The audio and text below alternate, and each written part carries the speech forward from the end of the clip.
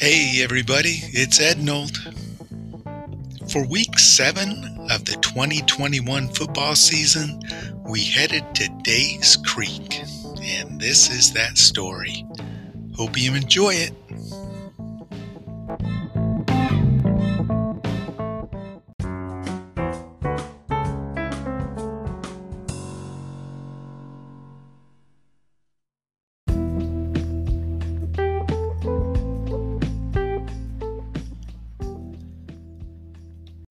This week, Mrs. Ednold and I headed south and took exit 99 off the big road where there's a big casino.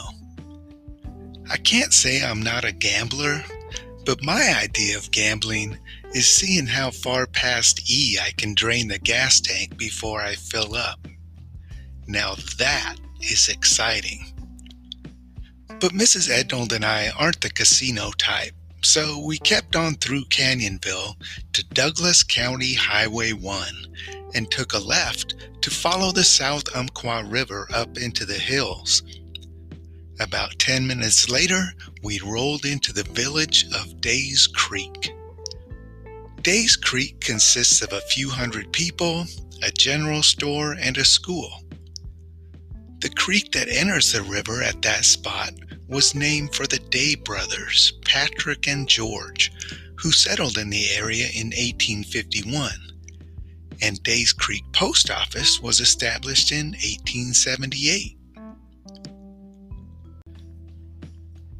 We drove down the driveway and around the school parking lot looking for the football field.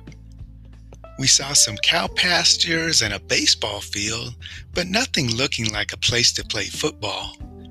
So we continued on around to the back of the school. Still no sign of a football field, but there were several people bustling around and a small table set up to serve as a ticket booth. That had to be the place, but there was no field in sight. I felt bad parking the bucket in a space that was marked for staff use only, but all the spaces were empty, which was strange for an early Friday afternoon, and I wasn't exactly sure where else to go. I got out, and as I was walking toward the couple at the ticket table, things started to make more sense. A few cars were parked beyond the table at the edge of a cliff, and it appeared that the field must be beyond the cars at the bottom of the cliff.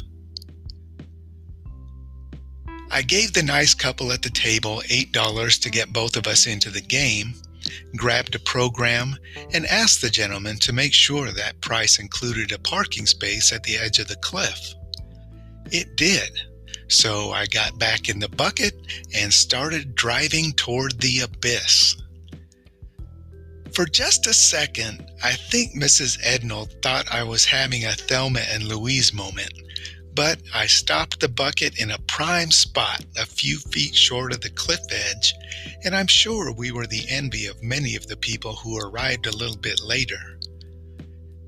Our early arrival had been an advantage when it came to choosing a parking space, but otherwise we may as well have been late. Days Creek's opponent for this game, Gold Beach, had had a bus breakdown and still hadn't arrived by the time we got there. After a while, the Panthers of Gold Beach arrived in a Camas Valley school bus, but the game would be postponed for a half hour to give them time to suit up and run through some pre-game drills, which gave me some extra time to explore the grounds. I found that access to the playing field was via a narrow, rocky dirt road at the far end of the parking area. A few brave drivers had driven down the road and parked near the field. But even if the bucket had made it down, I wasn't confident that it would make it back up that road, so that wasn't an option for us. The field itself is right on the north bank of the South Umpqua River, close enough that when you're sitting in the home side bleachers, you can hear the river gurgling behind you. The field had been hacked out of the low spot between the river and the school on the terrace up above. It's a unique setting for a football field and is literally breathtaking from the top of the cliff.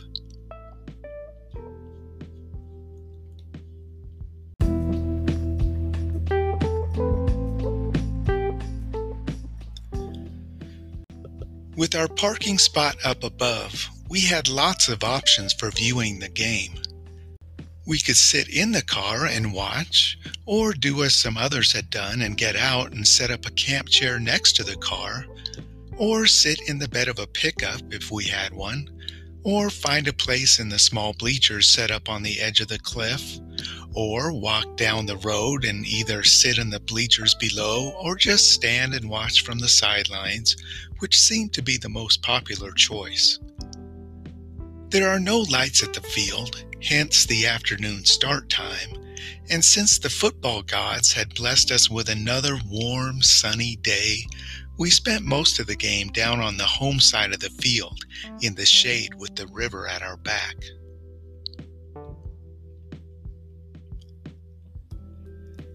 Besides the setting, the best part of this game was the personality of the PA announcer. He was obviously very familiar with the team and the players, and when announcing the home team before the game, he had a nickname for each player. I don't remember them all, but my favorite was number 10, who is known as the Freak from the Creek. I don't know if I've ever heard a better one. The Wolves compete in the Central Division of 1A Special District 1, an 8-man league. They were coming into the game winless at 0-4, and their opponents from Gold Beach were 3-2. It looked like the Wolves were ready to pull the upset when they scored in the first quarter to take a 6-0 lead. But by the middle of the third quarter, they'd given up 46 straight points to the Panthers, and the clock ran continuously after that. In the final quarter, the Wolves started using their two huge, bruising linemen as running backs, and the Wolves fans went crazy despite the lopsided score.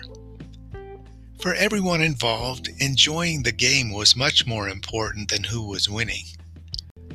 That's not a feeling you get at games at most larger schools, and as we've seen before at other 1A games, the atmosphere was very casual.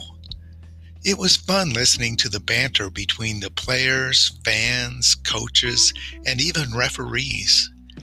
There was no band, and though the Gold Beach contingent brought their cheerleaders with them, the Wolves didn't have any.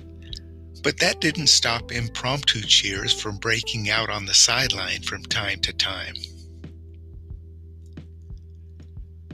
And in the middle of all that, we got to see another homecoming ceremony, with the princes and princesses riding on the back of a truck, followed by others holding banners for each of the 4 classes.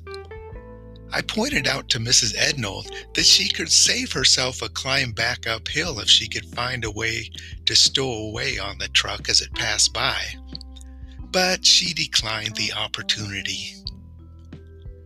The crowns and sashes were conferred on the field, pictures were taken, the truck loaded back up, and off they went.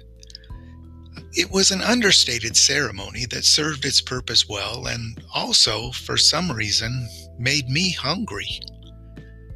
Back at the top of the hill, the ladies at the concession stand had a bowl of Frito pie. Fritos, cheese, chili. That took care of that, and I was able to walk back down and enjoy the rest of the game on a full stomach. Game over, we trudged back up the hill and climbed into the bucket. And you can bet that Mrs. Ednold looked more than once to make sure I was in reverse before I touched the gas pedal.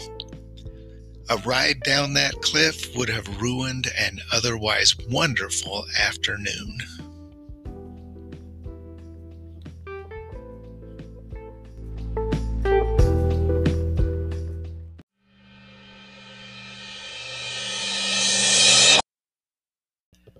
All right, that was Days Creek.